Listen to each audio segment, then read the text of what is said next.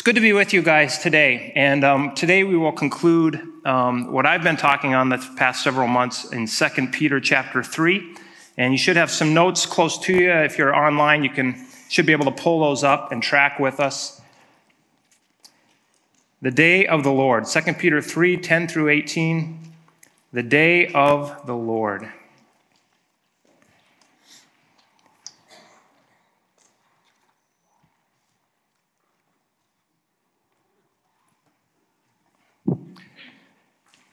Number one,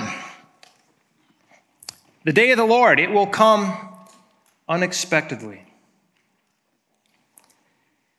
Verse 10 says, "But the day of the Lord will come as unexpectedly as a thief. Then the heavens," when it says heavens, it's talking about the skies. If it was talking about where God resides, it would probably say the third heavens, a different dimension. It says, "The heavens, the skies will pass away with a terrible noise. The very elements themselves will disappear in fire, and the earth and everything on it will be found to deserve judgment." In this one verse, Peter is giving us the 30,000-foot view of what's going to happen. Packed inside that verse are three of the main occurrences that will accompany the day of the Lord. There's hundreds of things that will go down at that time, but he gives kind of a 30,000-foot view. This will happen. He'll come unexpectedly. He'll come as a thief. There's going to be destruction. It'll end in destruction of the wicked. The day of the Lord will come unexpectedly. It'll come as a thief upon unbelievers. A thief. Thieves do not tend to call ahead or to send you a Google invite. They don't ask if Wednesday at 9 a.m. works well for you. I remember our family taking a family vacation, and we were driving south, and we stopped for the night in Paducah, Kentucky. And I didn't get an alert on my phone or anything. We just found out the next day we continued driving, and all of a sudden, where's Cassie's wallet? Where's my wife's wallet at? It's gone. And we realized when we got to our destination, and I got out of the vehicle, and I looked at the door, and I thought, oh, someone wedged something in here and broke into, I could see marks all over where they'd opened the door and they got in and they'd stolen Cassie's wallet. So we're on vacation and all of our vacation money's gone. And that thief didn't even tell us he was going to do that. Unexpectedly.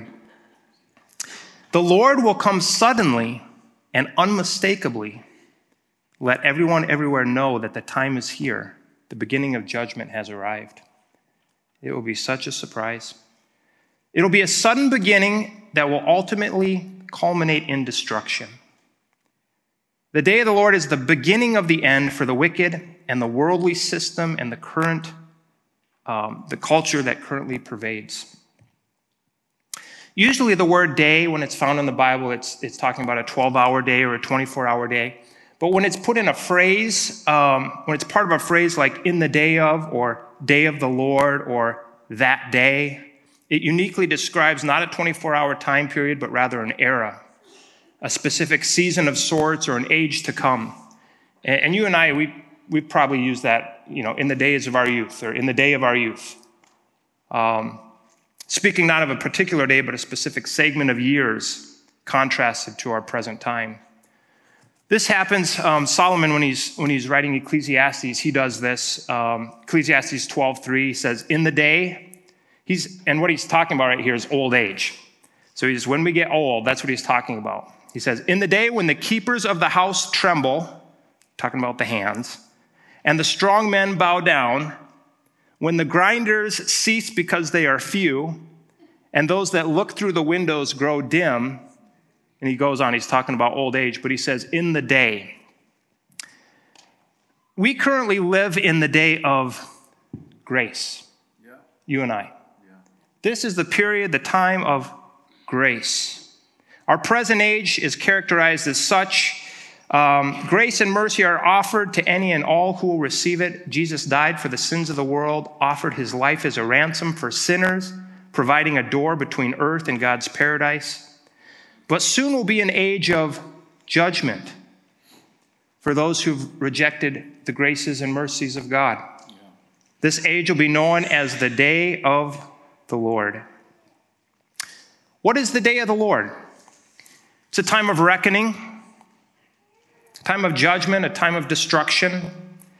Oftentimes people argue, if God existed, then if he exists, why aren't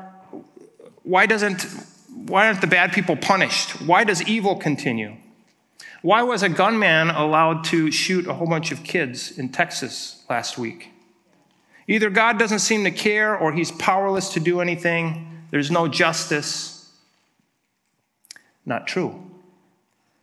The day of judgment is scheduled, and it has been forecasted in nearly every book and letter of Scripture.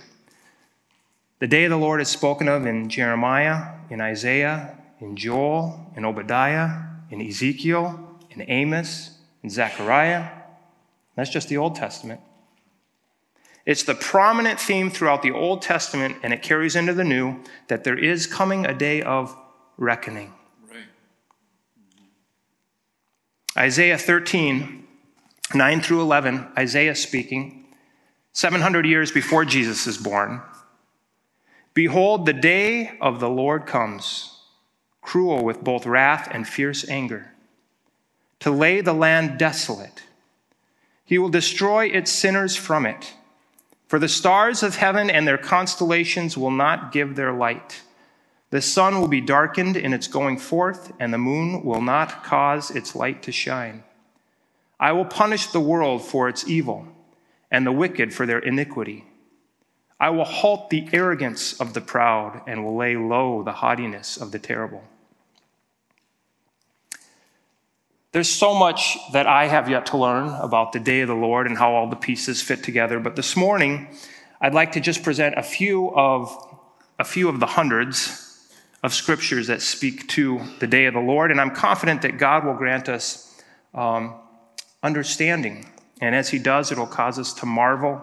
It'll cause us to grow in our faith, cause us to recalibrate our lives and align ourselves with him and the mission that's before us in the present. In our main text there, 2 Peter 3:10, he's telling us that the day of the Lord will come unexpectedly, it'll come as a thief, and it will culminate in destruction. The destruction will be a complete destruction. He says the skies will disappear, the elements will be dissolved, and the earth and its works will not be found. There will be a new heavens and a new earth. We'll touch on that a little bit later this morning. But for now, let's jump into the New Testament and some of the passages there that speak to the day of the Lord. John, one of Jesus' disciples, and really the last one living of the 12, is exiled to the island of Patmos, and it's there that he writes the book, the letter of Revelation. And in Revelation 6, verses 12 through 17, he writes, I looked, and when he opened the sixth seal, and behold, there was a great earthquake, and the sun became black as sackcloth of hair, and the moon became like blood. And the stars of heaven fell to the earth as a fig tree drops its late figs when it is shaken by a mighty wind. Then the sky receded as a scroll when it is rolled up, and every mountain and island were moved out of its place. And the kings of the earth, the great men, the rich men, the commanders, the mighty men, every slave, every free person, hid themselves in the caves and in the rocks of the mountains, and said to the mountains and rocks, fall on us and hide us from the face of him who sits on the throne and from the wrath of the Lamb. For the great day of his wrath has come, and who is able to stand? Leading up to that passage, John is recording all that he sees happening on the earth up until that point. Conflict, famine, scarcity, death, martyrdom. These things have been being played out since Jesus left earth, all these things. But here in the sixth seal, the writer sees and he talks about the day of the Lord.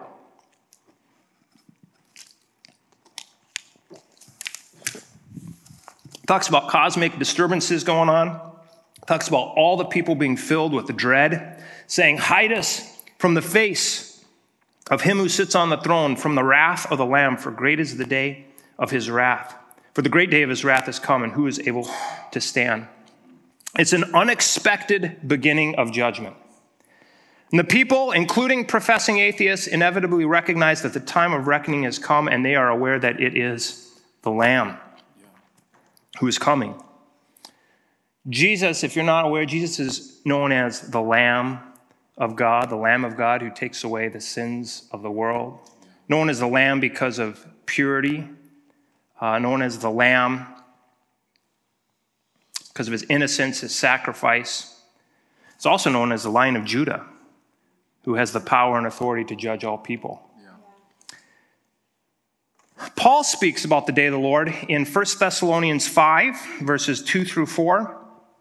One of many instances that Paul talks about the day of the Lord. He says, "But concerning the times and seasons, brethren, you have no need that I should write to you. For you yourselves know perfectly that the day of the Lord so comes as a thief in the night." Oh, we've heard that from Peter. "For when they say peace and safety, then sudden destruction comes upon them, as labor pains upon a pregnant woman. And they shall not escape.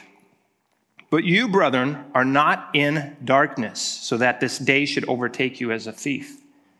You are all sons of the light and sons of the day. We are not of the night nor of darkness." So Paul's saying here that prior to the day of the Lord, the message on the street and the proclamation in the world is peace and safety. Interesting, right? It may well look thousands of years of conflict and disparity, and the world will think that it has things figured out.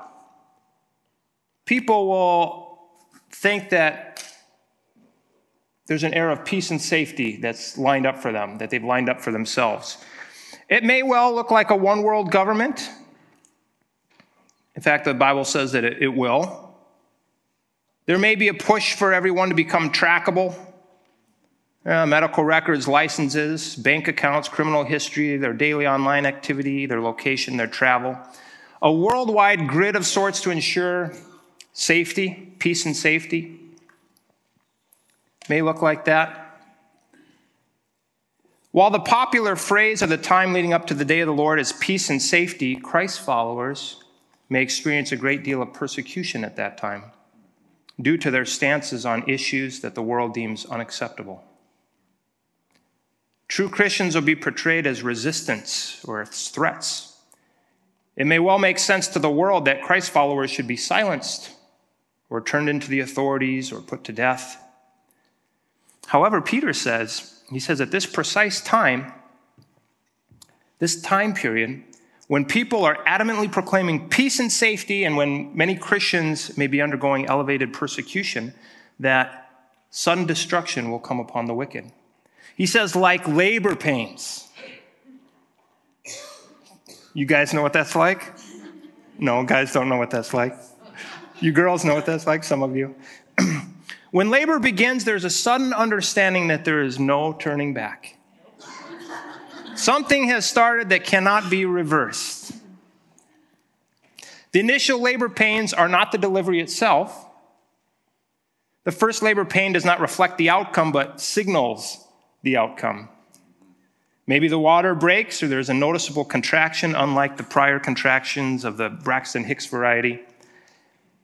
Whatever the case, labor by design intensifies. It signals that something is coming that cannot be stopped. In the case of labor, the quantity and duration of intensity will increase up and until the time of delivery. And this would be the correct understanding of the day of the Lord, that it will begin suddenly, and once it does, there will be an inevitable sequence leading to a certain end. The people may not die instantaneously, but a dread will fall upon all people, knowing that the judgment is beginning and that it is unavoidable. And Paul says, and none of them shall escape. Who will not escape? The people of the world. They can't skip judgment, can't take a pass, can't say, not interested. Not one citizen on earth will escape. I'm so glad that I'm not a citizen of earth. Aren't you? Yeah. I said, what do you mean you're not a citizen of earth? I'm a foreigner passing through. I'm an ambassador, but my citizenship is in heaven with God. Right. This world is not my home. I'm only here on active duty for the King. And so are you if you're a follower of Jesus Christ and have been born again. Philippians 3:20, Paul says the same thing. He says, "For our citizenship is in heaven, from which we also eagerly wait for the Savior, the Lord Jesus Christ." He shows this contrast. He says, in what we were reading in Thessalonians, he says, "But you, brethren, are not in darkness, that this day should not overtake you as a thief." It will not overtake us as a thief. It'll still be unexpected, but not as a thief. We will be filled with joy. The sons of light and the sons of day will be ecstatic. The daughters of light, the daughters of day, will be ecstatic when this moment occurs. We'll be filled with unspeakable joy because we've been longing for this day. We love the light and we love the truth, and we eagerly await the return of Jesus. We'll shout with joy at the first rays of dawn, the first sign of his coming, while the world and those who hate the truth will abhor and will tremble at the first rays of light.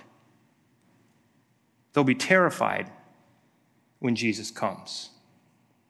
The sign of the Son of Man appearing in the heavens, and they will be terrified. They are creatures of the dark, of the night, afraid of the light, and unbelievers will dread the day of the Lord. Believers long for the light. We long for the coming of Christ. We can't wait until the night is over. We can't wait for the day of the Lord, if only it were here now. And the first rays of his appearing will be the signal of the beginning of a glorious time for the church, for we who are God's children. Our mission will be complete and we get to go home. We get to go home. And right now we're in the midst of a battlefield. It's a war zone of sorts. Ephesians 6 talks about that. But the day will signify victory, reward, and recompense. And the church says, "Come, Lord Jesus, come. Come." Let's look at another reference. Jesus in Matthew speaks of the day of the Lord. Matthew 24, 36 through 44. "But of that day and hour no one knows, not even the angels of heaven, but my Father only.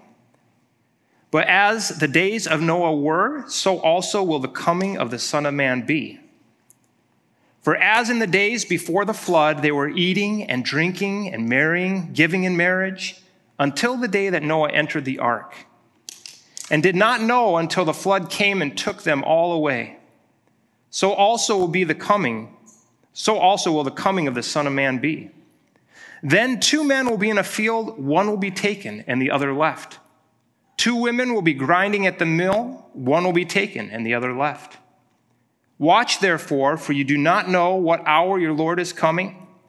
But know this, that if the master of the house had known what hour the thief would come, he would have watched and would not have allowed his house to be broken into. Therefore you also be ready, for the Son of Man is coming at an hour you do not expect."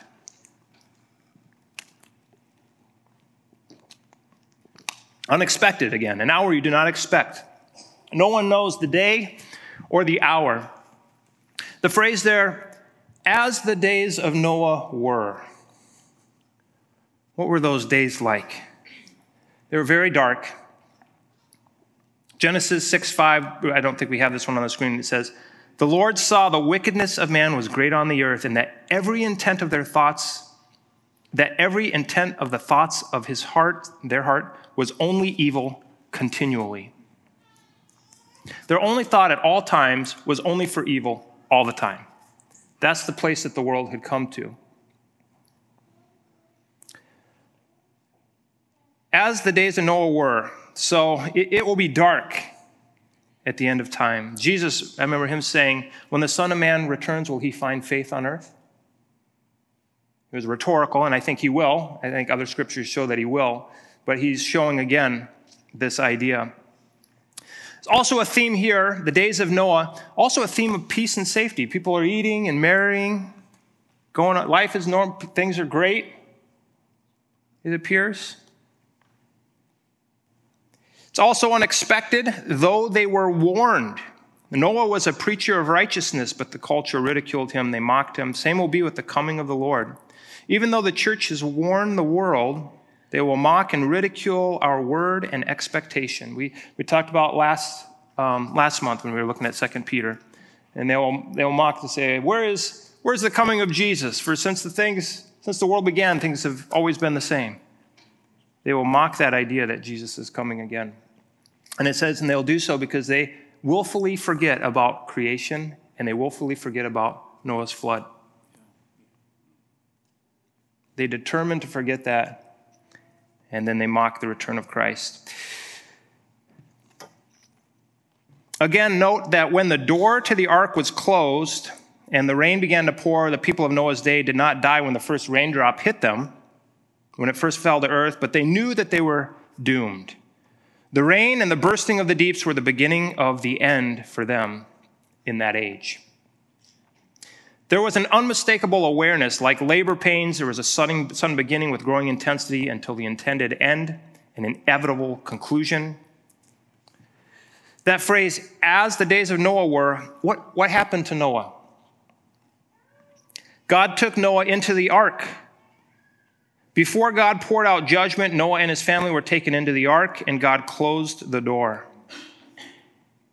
Noah and his family were protected and preserved from God's judgment being poured out.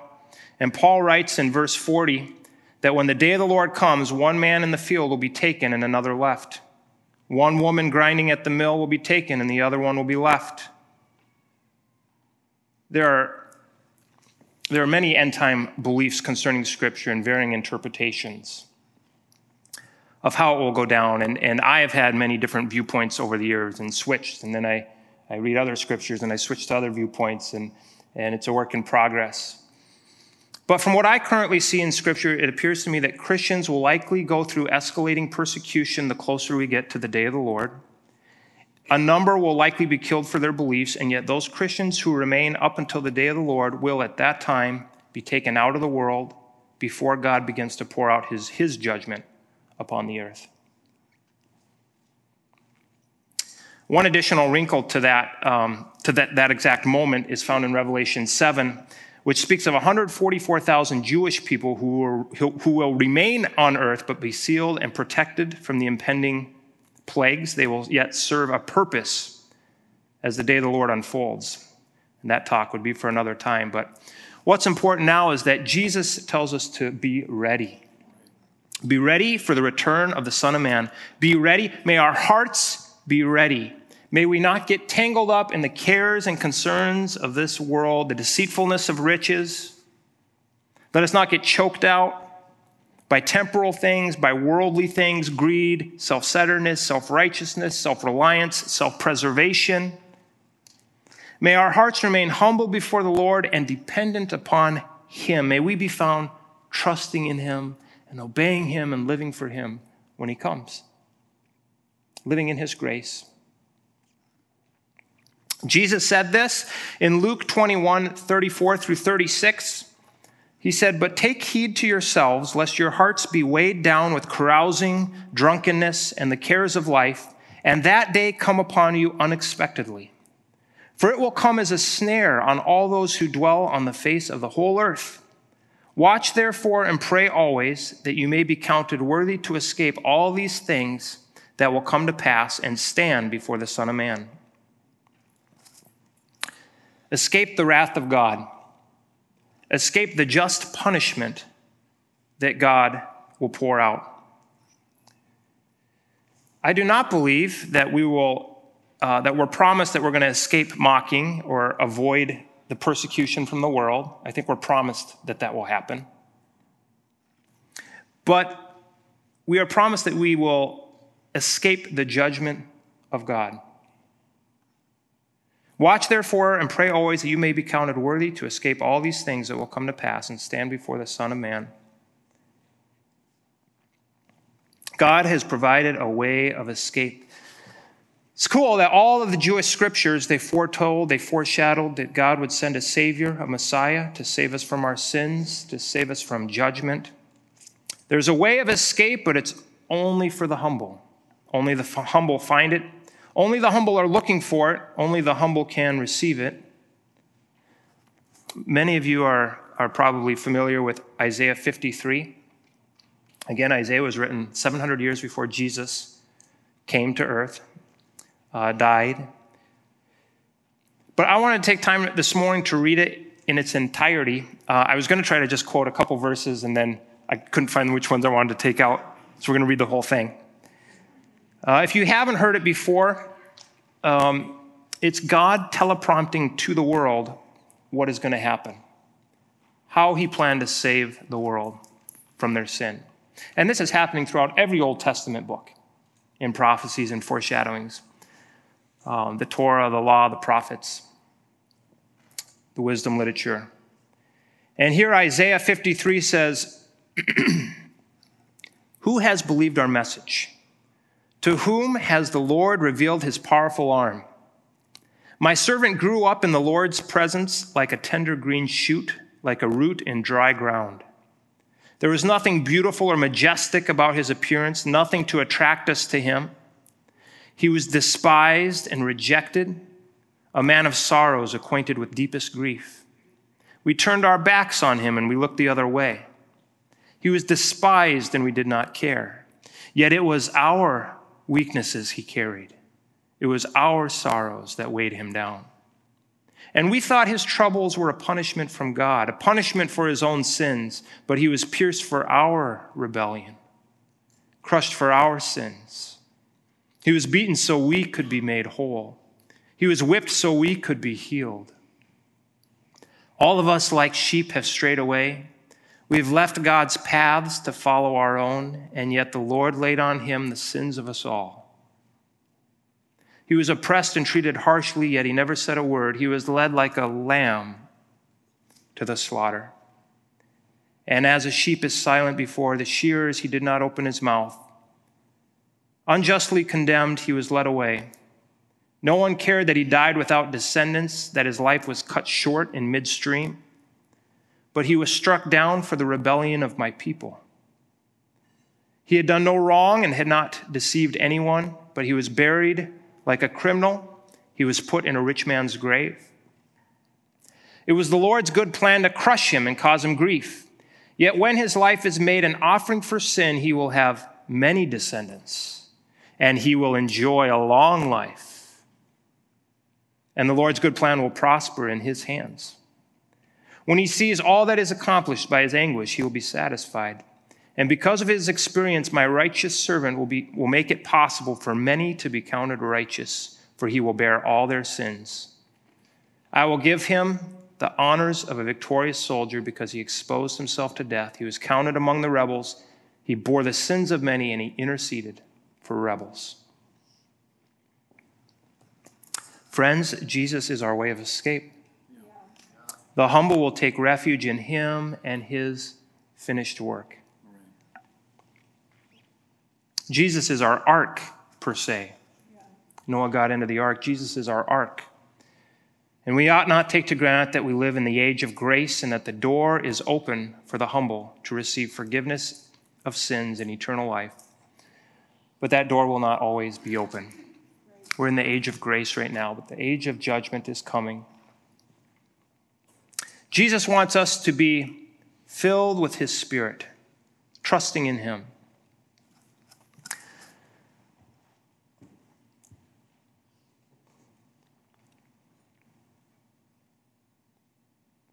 Paul said in Hebrews 3:12 through 15, he said, "Beware, brethren, lest there be in any of you an evil heart of unbelief in departing from the living God.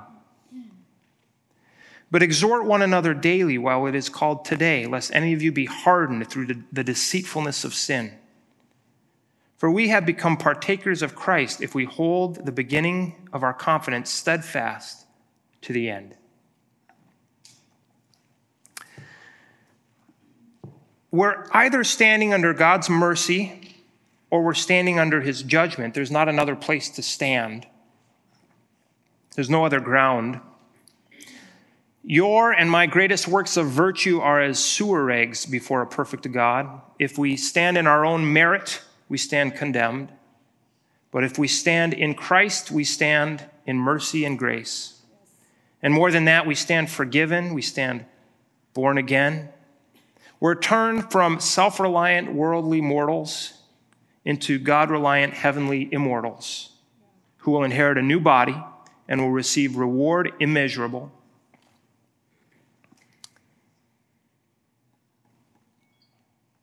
It's a cool thing. God is kind. God likes you. God likes me. He loves me and he likes me, both.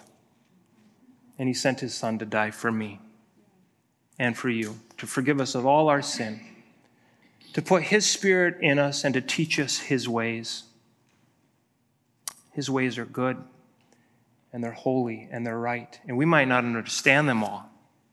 We might have some skewed perspectives on things. We might be confused. We might think we know what's right morally a lot of the times. We might think we know, have a lot of the answers to things that we might be off on, myself included. God is the good shepherd. Jesus is the Savior.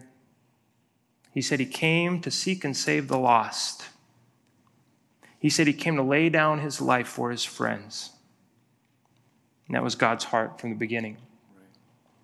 That we would become a people, that he would have a people that would come to him and receive grace and mercy. And that he would put his own spirit inside of us, give us eternal life and a marvelous future to look forward to. Let's just stop right here just for a moment and let's pray right now. Lord, we recognize how fleeting and overrated the things of this world are. The ambitions, the goals, the priorities, the awards, the accolades, the esteem, the pomp and circumstance, Lord. We recognize how fleeting are the opinions of man, how futile. And we humble ourselves right now to acknowledge such. And we don't want to attempt to hide our sin from you or deny or excuse our thoughts or our behaviors, Lord, or justify them, Lord, but we just want to admit them, and we want to find ourselves in your presence, Lord.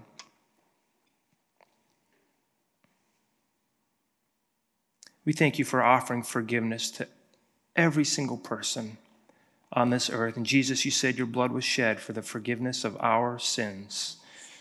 You said you would not deny anyone who comes to you in faith, Jesus.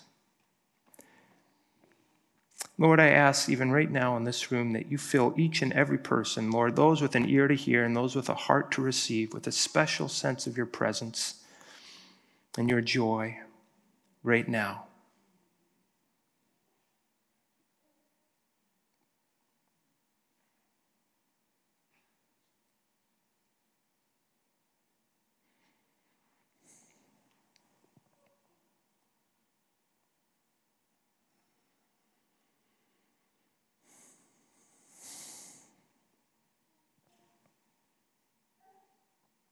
Amen. God is kind to us.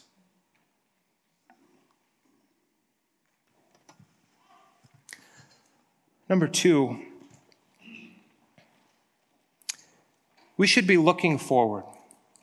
In light of everything that we've just talked about, Peter writes in verse 11, he said, since everything around us is going to be destroyed like this, what holy and godly lives you should live. Looking forward to the day of God and hurrying it along. On that day, he will set the heavens on fire and the elements will melt away in the flames. But we are looking forward to a new heavens and a new earth as he promised, a world filled with God's righteousness. And so, dear friends, while you are waiting for these things to happen, make every effort to be found living peaceable lives that are pure and blameless in his sight. In light of the Lord's unexpected coming, And what will happen at that time, in light of God's kindness to us, our focus and behaviors should look quite distinct. He says holiness and godliness. We should be set apart for God.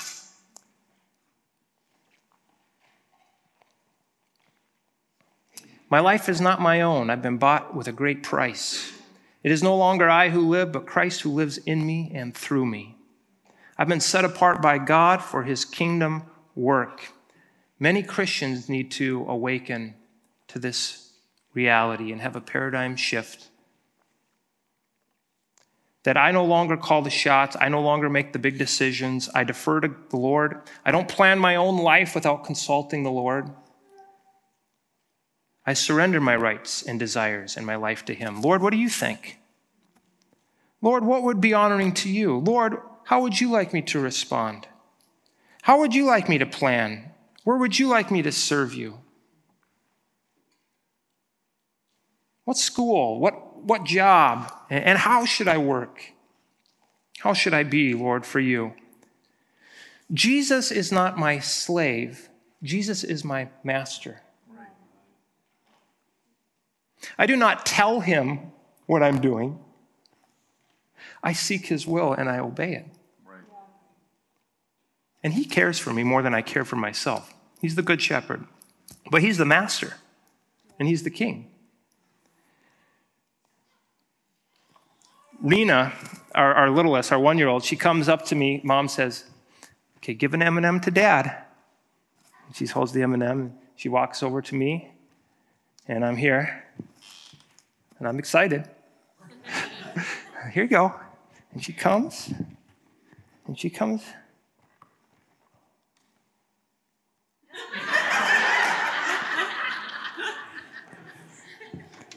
And we try again. She wants to give it to me, right? But when it comes down to it, I'll have the M&M. I'll have the M&M. And that's how a lot of us are with God is, yeah, I trust him and I love him and he's my master, but when something is important or on the line, I'm going to do what I think is best or what I feel that I want to do. God help us.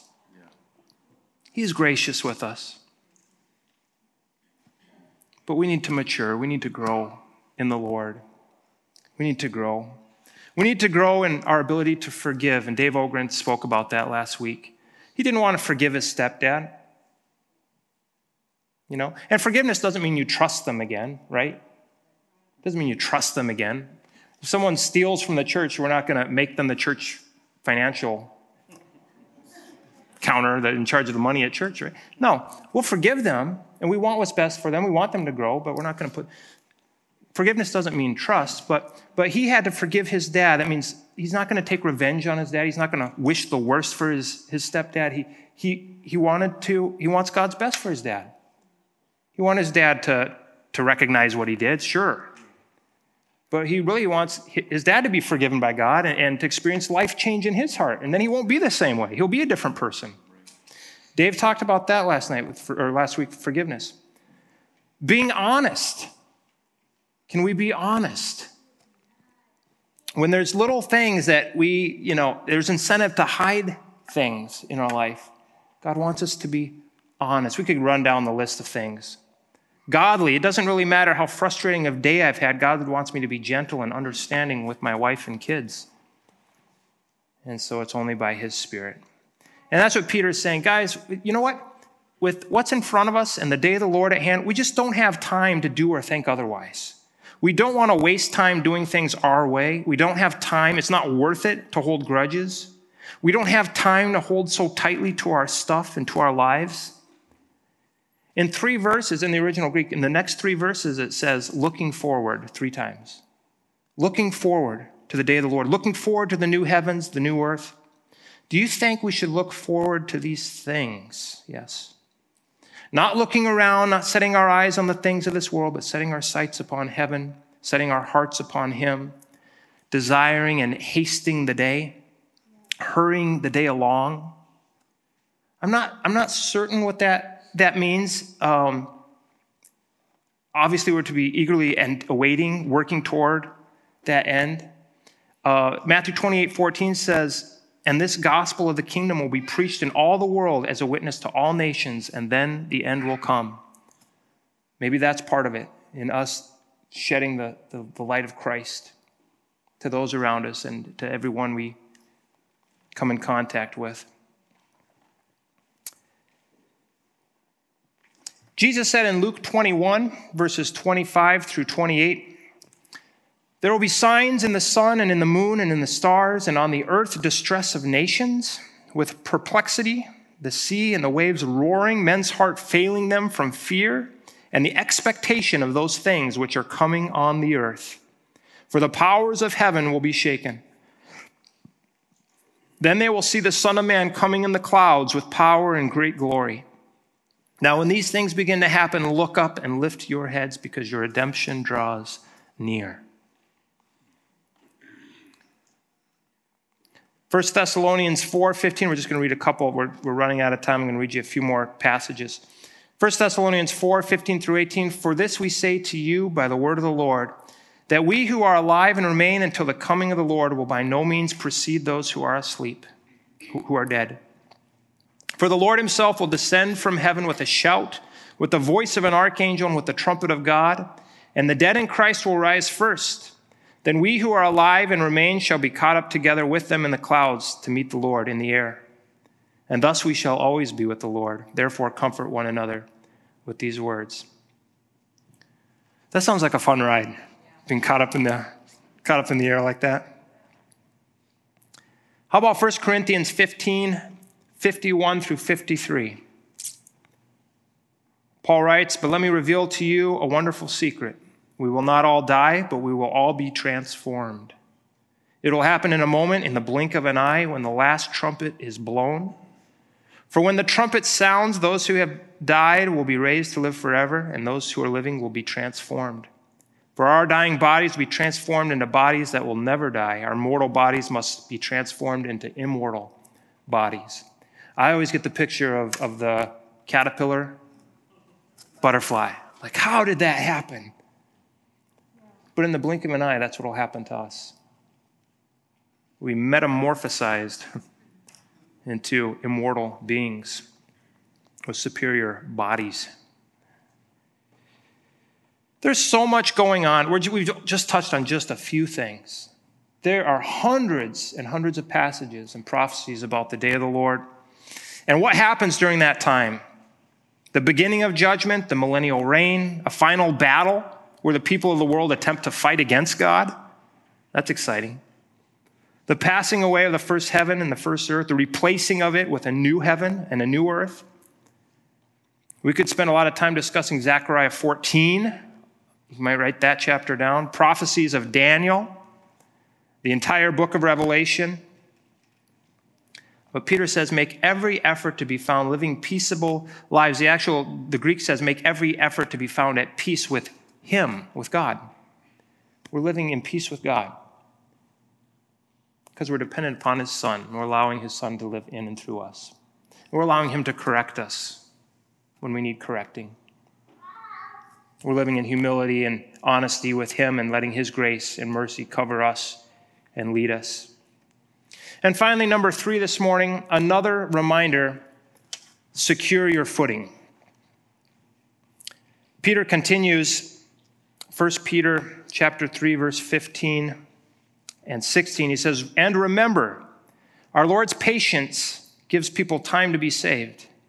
This is what our beloved brother Paul also wrote to you with the wisdom of God, the wisdom God gave him. Speaking of these things in all his letters, some of his comments are hard to understand, and those who are ignorant and unstable have twisted his letters to mean something quite different, just as they do the other parts of Scripture. And this will result in their destruction." Again, the reason Christ has not returned yet is that the fullness of the times is not yet complete. It may be very close, but it is not yet. God still knows of people who will humble themselves, and he intends to save them. He is long-suffering, not wanting any to perish, but all to repent. Peter refers to Paul, who often emphasizes this fact. Romans 2:4 says, "Don't you see how wonderfully kind and tolerant and patient God is with you? Does this mean nothing to you? Can't you see that his kindness is intended to turn you from your sin?"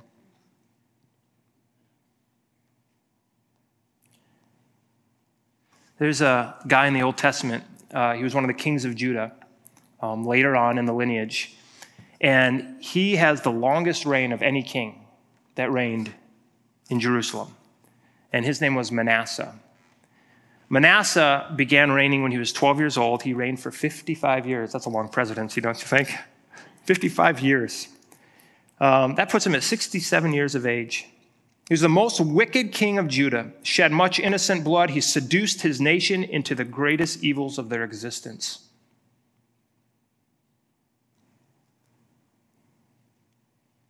The army of the king of Assyria took Manasseh with hooks and bronze fetters, and he brought him to Babylon. 2 Chronicles 33, 12 through 13 says this, "Now when he was in affliction, he implored the Lord his God and humbled himself greatly before the God of his fathers and prayed to him, and he received his entreaty, heard his supplication, and brought him back to Jerusalem into his kingdom. Then Manasseh knew that the Lord was God." Here's someone in their 60s, late 60s, humbling themselves, and God readily bestowing mercy upon him, which is what he wants to do for us through Christ. Peter says that some of Paul's comments are hard to understand, and some of that may be due to Paul was writing primarily to Gentiles. Peter had spent most of his time up to that point with Jewish people, so there's different audiences.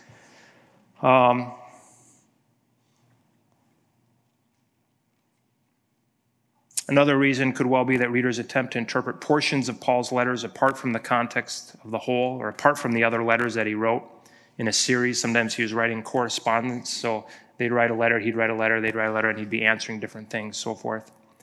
What we don't want to do is to become careless interpreters and self-serving translators, for then we'd be guilty of altering God's word. That should scare you and I, and that's happening a lot today in our culture. There's a lot of twisting of God's word to suit agendas right now.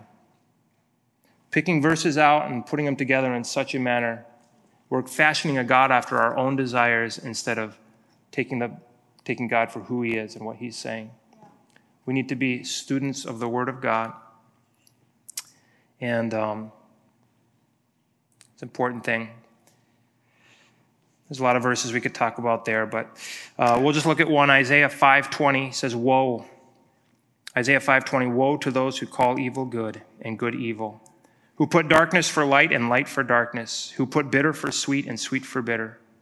And you can continue reading that passage on your own. Final passage today, 2 Peter 3:17 through 18. "You already know these things, dear brothers, dear friends. So be on guard then, and you will not be carried away by the errors of these wicked people and lose your own secure footing. Rather, you must grow in the grace and the knowledge of our Lord and Savior, Jesus Christ. All glory to him, both now and forever. Amen." Secure footing. Secure footing is important, especially when you're rock climbing. I don't know if you've ever rock climbed before in your life, gone to one of those places, and there's these little nubs to hold on to.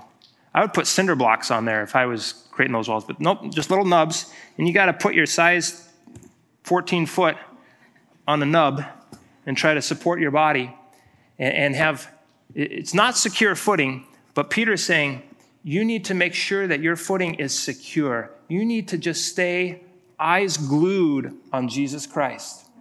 And and nurturing your relationship with him your whole life. That's your secure footing. That's the high ground. That's your rock of salvation. You stand on Jesus Christ. And any wind and any wave and any tornado, you'll be safe if you're standing on Jesus. And so he concludes and says, keep growing in the grace and knowledge of Jesus. He is your best friend. Yes. You spend time with him and you tell him all of your concerns and all your needs. And you lean all your weight on him. And you surrender everything to him. Let him take care of you. Let him use you for his glory in the world. Use you for his kingdom to make him known, to shed his love and his truth throughout culture. Dear God, I thank you for this morning, and I thank you for your word. I thank you for the book of 2 Peter. and how Peter was encouraging the church, Lord, how he was warning them of false prophets, Lord, how he was telling us and informing us of the day of the Lord, a day of reckoning, how he was telling people of your kindness and your goodness.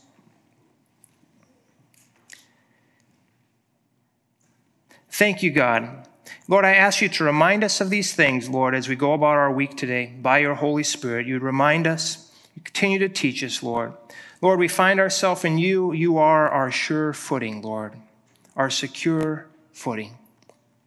We thank you, Lord, for Ken and Tara Bright, Lord, and their story and what you've done in their life, God. And I pray special strength upon them, Lord, in the years that come. Lord, we thank you for making them pillars, Lord, influencers, Lord, for your kingdom. Thank you for their family, Lord, and their testimony and their example, Lord. Pray you just fill them with all kinds of new life and new vision, Lord, for the years ahead. And do that for all of us, oh God. In Jesus' name, amen.